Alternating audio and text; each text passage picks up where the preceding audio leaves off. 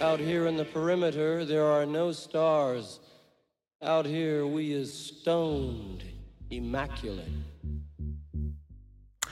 Yes, indeed. That is not so true. But thank you, Jim. Hello, welcome. This is David Eastaugh. This is the C86 show, as I often say, playing the finest in indie pop. Well, in this time, I've been delving into some of the archives that I've done, interview-wise. And this is with the former guitarist with Jethro Tull, Martin Barre, who was in the band from 1969 right through to 2012.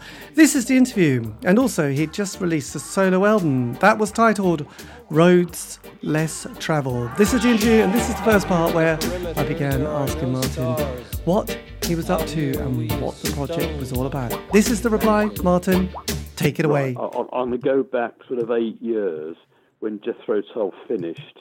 I started sort of I'd already done a few solo CDs, but I've recorded 4 solo CDs and 2 DVDs since Tull finished, and sort of put a band together 8 years ago, and it sort of changed a little bit. So now the current band is I feel the strongest one I've had. We've been on the road pretty well constant for the last 6 years, and playing UK dates. I mean, the UK sort of a very steady. It's always been there for me, and to a degree, Europe's the same. America, unfortunately, for everybody over here, but it's the market that you have to crack and really work really hard, almost starting again from the very beginning. So we've done probably about 6-7 US tours, and tend to spend a lot of time over there. It's a big place, Yes. but it's busy. We've had a really busy few years, and now we're booking 2020, which is obscene. It's obscene. My wife says you're wishing our lives away. I'm trying to explain. Well, that's what happens when you book tours. That they book so far in advance. But it's exciting. I've got a lot of projects. I'm really happy with the new CD, and we're going to be. We've already started playing some of the tracks at the festivals we've been playing this summer. Yes. And we'll be playing more of them. Yeah, well, it's interesting because I've sort of been doing, interviews with bands for a long time, and I didn't realise until quite recently, I suppose, that mostly they have a kind of a 5-year narrative, where they kind of get together, they do an album. With a lot of the bands that I've interviewed, it was John Peel giving them that sort of play that gave them a bit of a kick, or a bit of a launch that meant that they could play outside their normal little community of friends, family, etc. And then that first album went quite well. The second album is often which is kind of like a bit problematic. And if anybody, this is the other thing I didn't realise, if anybody ever does America, that seems to be the death of a band. They come back, and most people, and literally everyone has said, you just don't realise what's waiting for you, and it does completely do you in. And I noticed that you've got a phenomenal tour lined up in America, you know what's coming as well, don't you? I do, and I see America. I mean, I see the world as one entity musically, and essentially, I want to play everywhere I possibly can, if time permits. So I haven't played in South America yet, or Australia, or Japan, or New Zealand, or there's a lot to do, and I want to do it all. But America's a very familiar territory, particularly for Jethro Tull, because we're there so much. But really, balance with UK tours. Jethro Tull always did UK tours sort of nearly every year, and that's essentially what I do as well. And I'm trying to fit in Europe and other territories in between. But I find inspiration playing live concerts anywhere, and nothing changes for me. Yes. That the audience are there, and they're usually really, really positive and appreciative, and we just love playing live and love playing music, and we've got a sort of a big story to tell Yes. wherever we are. And do you, I mean, obviously you've been wanting to continue to record new material. So with your tours, do you mix it with your new material and solo as well as the classic material that your, the old fans or even new fans, but people who come to hear a few of those classics. So do you have to mix the lot together? Yeah, well, I do, and I like to. I don't turn my back on my heritage, essentially, but then we change the Toll tracks we play, and it's either like 60-40, and hopefully it will end up being sort of 50-50 percentage of Toll to my own solo stuff. But we change it all the time, and every tour we sort of add another couple of new Toll tracks that we haven't played, and so it's constantly changing. And then my own material is easier because there's a lot of it, and most of it I haven't played. Yes. So with the last album, Back to Steel, that there's still sounds fresh when we play it, and now we've got another new CD to draw material from. So it's great. I've got more new material than I can handle, and that for me is perfect, because in the latter days of Toll we became very stationary, and nothing changed, and it got predictable, and to me that was a very bad thing. So I always want to go back to the same area with a very different set of music. Yes, and obviously, I realised that there was this sort of there were some vague dates about the anniversary of Jethro Tull, wasn't there? When was 50 years? And I suspect both of you and the members probably don't really care that much exactly, but for the fan, I don't know, because I mean, it was just that, I'd sort of seen various kind of posts of like, when was the 50th anniversary? And, some people were like, no, it's this year. No, it's not. It's that year. It's like, so there was a kind of a grey, when is that 50th anniversary? Because obviously fans like to acknowledge these moments. They do, yeah, and so do I. It's something to be proud of, and I'm going to do a 50th anniversary tour next year, because next year is my 50th anniversary of being in Jethro Tull from 1969. I mean, I joined December 68, but so it's more appropriate for me. And it'll be three members of Jethro Tull, Clive Bunker, myself, and Jonathan Noyce, with my band as well. And the two girls are going to come, Becca and Alex are going to come on the road. And we're going to start in America, because also America is the 50th anniversary of playing in the USA. In the UK, it's the 51st. But it's a number, and you don't need an excuse to do something special, and indeed, I want all our shows to be special, whatever the title is. But that's my project for next year. Yes, and obviously, for the fan, I mean, it's an incredibly. I have no idea what that little tweak is. But yes, but for the fan, obviously the music means so much, on various levels. And I suppose, as I sort of realised talking to more and more people, is that the music you listened to when you were younger, you probably consumed it more all the time, and thus it kind of has a deeper resonates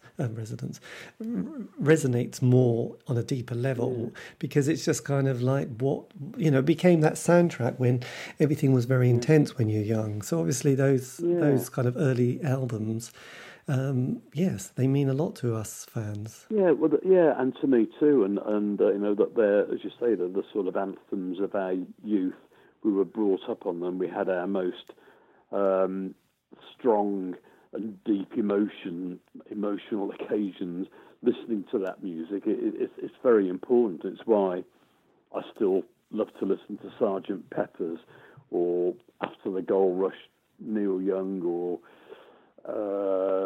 Don Henley, the Eagles, Fleetwood Mac with Peter Green. It was an era of great importance musically, and particularly to me, it's because that's when I was learning how to play and just learning all about music and bands. So, I'm obviously biased, but to me, the songs and the music writing from that era still stand up against today's music writing, and in some ways better. I just think some of those songs were so simple yet so powerful. Yes. Well, it's interesting because obviously we realise that we're listening to that music from that decade, from 5-6 decades ago, and even and beyond that actually. But yes, that particular genre of music. So we'll never know what today's music, how that will be in 50 years' time, and whether that does really stand up to it. Because actually because I remember growing up, my brother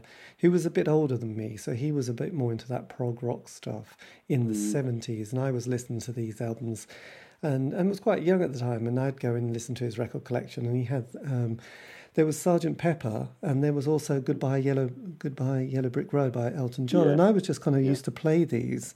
I was only about 10 at the time, and I didn't have, and there was no cultural context of them, and it was no, these are going to be classics, but I just played them all the time, and then later on you realise, my God, those albums are extraordinary, and yes, they stand up to the test of time. And just talking, because obviously you're of that age, and I remember I was a bit obsessed with David Bowie, and there was also at the same age as people like Lemmy, and whenever they were asked about their musical influences, they always said the same person, or same two people really, but mostly they always said Little Richard and Elvis Presley. Were these people that also were part of your soundtrack as well? Well, they were, because in those days we were hungry for inspiration, and that there was no YouTube, no internet to get information from. So every vinyl album that came to the record stores back in those days, you sort of hungrily bought them and devoured the music within them, and they were great. And so Gene Vincent, Eddie Cochran, Little Richard, Chuck Berry, Elvis Presley, so many, that they all gave us information that we were desperate to have about, guitar sounds, guitar solos, rhythms, just musical styles. It was it was a great time of discovery, and I used to go and see these people play concerts in England when they came over. And they were great artists, and to me they still are. And I always think, when your washing machine breaks down and somebody says, well, they're only meant to last 10 years, I go, really? And I think, well, the ones that were made in the 60s were made to last 50 years, mate. And I think same with music, it's not the same. But I just think we're in a disposable society, and maybe that's the same with music. It's not all of it, but a lot of it is very much the same and a little bit bland, maybe. And you just wonder if you'd be listening to those songs in 50 years' time. And I'm cynical and sceptical, but I hope I'm wrong. But, I hope so. But I can't see it. I just don't see it. I don't see the personalities that there were in the earlier days. There'll never be a band like the Beatles. There'll never be an artist like Elvis Presley or Little Richard again. But they were amazing. They were groundbreaking. They were. And now it's very hard to do that. Because obviously in your, the Jethro Tull years, and especially in the 70s, you played every festival there was going, wasn't there? You were one of those great festival bands. So obviously you kind of represented, it was kind of interesting because there was obviously that kind of counterculture and also the slight prog. And you probably weren't really a prog band, but you get sometimes dragged into that. And you certainly appear in those record collections where they've got, Genesis, Barclay James Harvest, Wishbone Ash, Jethro Tull. So it's kind of interesting that you managed to sort of slide in there. Well, and it still happens. I'm playing a prog festival in November, and I think I did a prog festival in Germany last week. I say I think it was prog because you couldn't really tell. There was blues and folk and everything. The label never bothers me. But it was a stable of artists, and in the early 70s, late 60s, nearly all those artists came from Chrysalis Records. Chrysalis had Elton John, David Bowie, Rod Stewart, Jeff Beck, Tull, 10 years after, Family, just a huge list of artists that they managed. So we were in that, doing the same circuits, and it was that we weren't the same, but in musically we weren't the same, but in other ways, we were doing this. We were doing the same gigs. We were doing the same. We had the same lifestyle. So we were in that little category, all of our own, and maybe prog covers it. I don't know. It's not important.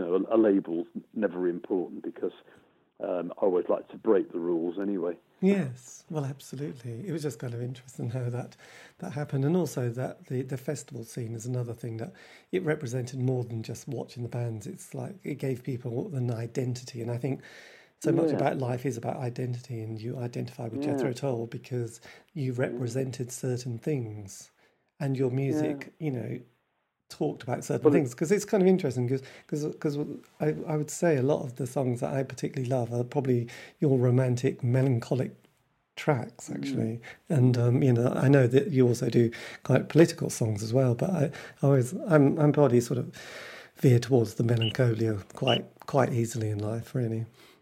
Yeah, well, I think that was one of the strong points about Tull. And hopefully about my music, where there's these huge contrasts that, what one track's big riff, heavy drumming, straight ahead, thrash bash, and then the next one sort of a very pretty song with classical guitar and a mandolin. I love the dynamics that music can give you, and I use them as much as I can.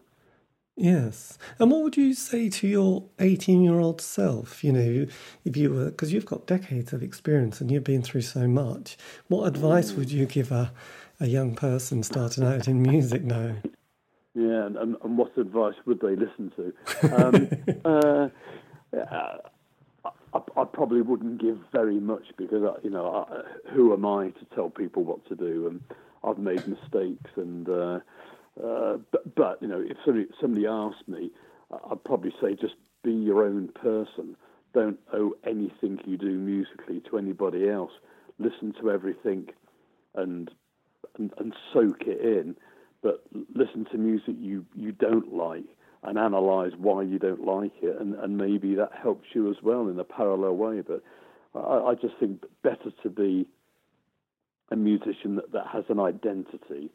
However good or bad you are, you don't have to be a fabulous virtuoso guitar player to be a good guitar player. You just have to be different and bring something to the table that people go, wow, I haven't heard that before. That's really interesting. And to me, that means so much more than somebody who could be at a music trade show and play a million notes in 2 minutes. I just like subtlety in music, and you can't really learn subtlety. I think you've just got to be aware of it. Well, it's true, because otherwise, as you said, I've seen some of those guitarists who you think, well, that is very technically marvellous, but it doesn't really resonate on an emotional level, whereas there's some guitarists, who probably weren't amazing. I remember, I suppose, with Neil Young, he wrote the most amazing songs with the most simplistic chords, but the lyrics meant so much. And then when you just hear one of those notes, you think, wow, that just comes into your soul, all spirit. It really, Well, I love his guitar playing. And I guess if some magazine analysed it, they probably would love it as well. But he's not a virtuoso by a long way, but it's so personable. It can only be him. He owns that style completely, and I think that's amazing to be like that. Yes. I love what he does. It's quirky. It is, and passionate. I mean, one thing that Yeah. I've noticed that trips people up a lot in the wonderful world that is the music business is kind of keeping all that world of publishing and admin. Did you manage to navigate those waters with any success? Or was that a tricky Well, one? it's a battle. I spend a percentage of my time doing, as you rightly call, admin, and I'm always chasing it. I'm never on top of it, and I'm never in front of it. But it's probably the last thing on the bottom of my to-do list. At the top of it is probably write music. No, at the top of it would be practice. Play your guitar, play your instrument. Second, keep writing music. Third, rehearse with the band, and then organise tours, book flights, book hotels, and then very much at the bottom would be all those sort of make sure you got your publishing up to date and you contracts. I find it's literally not prioritised in my world, but I have a lot to do, and my wife helps me run the band to a huge extent, and we that there are days when we just sit at a table, the computer at each end, for 12 hours, and at the end of the day, you just go, wow. What happened there? and you've got to get up the next day and do the same thing. It's I'm not. It's not me. It's not in my makeup to be that sort of a person. But you have to acknowledge it needs doing, and it's for your own good as well. But no, I'm slack. I guess so. And also, I mean, just lastly, I mean, obviously, there's still your gang are still doing it. And when you started, obviously, most people, I always remember that little clip of Mick Jagger in about 63 would ask about, how long he thinks it's going to last, and he ponders and says, "Oh, probably another year or two." And obviously, as a member of the audience, we all chuckle because we know that 63, he's still at it. So you've got endurance, your gang, because you're hitting 70 and you're still rocking. Which obviously, when you started, people thought, well, you better get a real job in probably a couple of years' time. I mean that was always the mindset, but maybe that made you more determined because you never sort of sat back and took anything for granted, because that is, as I said earlier, it's a disposable society, and you've got to earn your place in it. I never looked too far ahead. It'd be a big mistake to do it, but it's incredible, and I don't fully appreciate the things that I've been able to do, and the enormity of it. I think back, and we played 4 nights at Madison Square Gardens. We played the Albert Hall every year. If it had been around, we probably would have done a couple of nights at the O2 Arena. But when we did those things, it was normalised. When we're playing tonight, you're playing in Shea Stadium. Oh, that'd be nice. Let's go and get something to eat.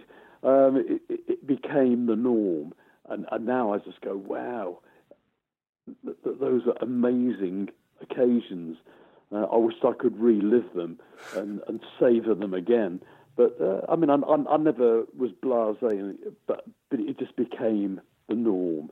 And it's strange looking back at all those things. Yeah. And, but I love doing what I'm doing. We played in sort of the theatre would be a sort of median venue for us, but I love doing a festival. That the German, we headlined a festival for the first time last week.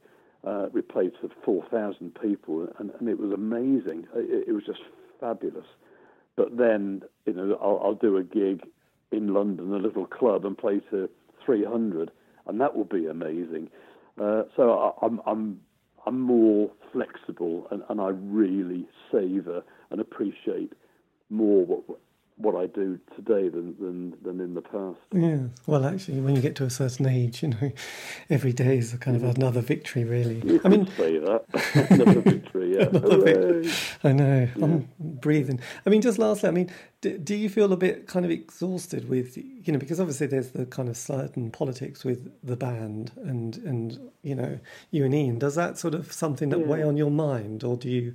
Well, it has, but I'm completely past it. And the thing that's got me through all of that is the success of my band. And we did a show in Prague. A festival, you're sharing the crowd. Even if you're headlining, you're still sharing the crowd with the other bands that are on the festival. But this was me, just a Martin Barr band. We got 800 people, and that's the maybe I've played some more, but it was. I was so proud of the guys in the band. I just thought, that every one of those people have come specifically to see me play, to see the guys in the band play. It was a really precious feeling, and I think I've just become more appreciative of the position I'm in. It means so much to me, but it's got me through all of the politics of the last few years, because I'm my own person. I'm writing music, I'm writing lyrics. I guess I'm the boss. I'm making touring plans.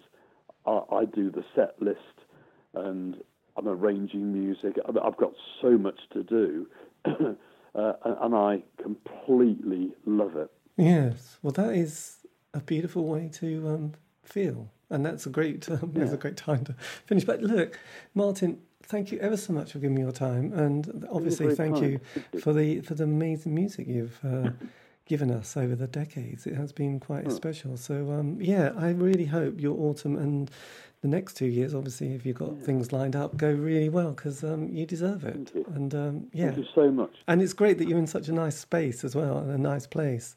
I am. And that's the most. I'm quite happy. Good.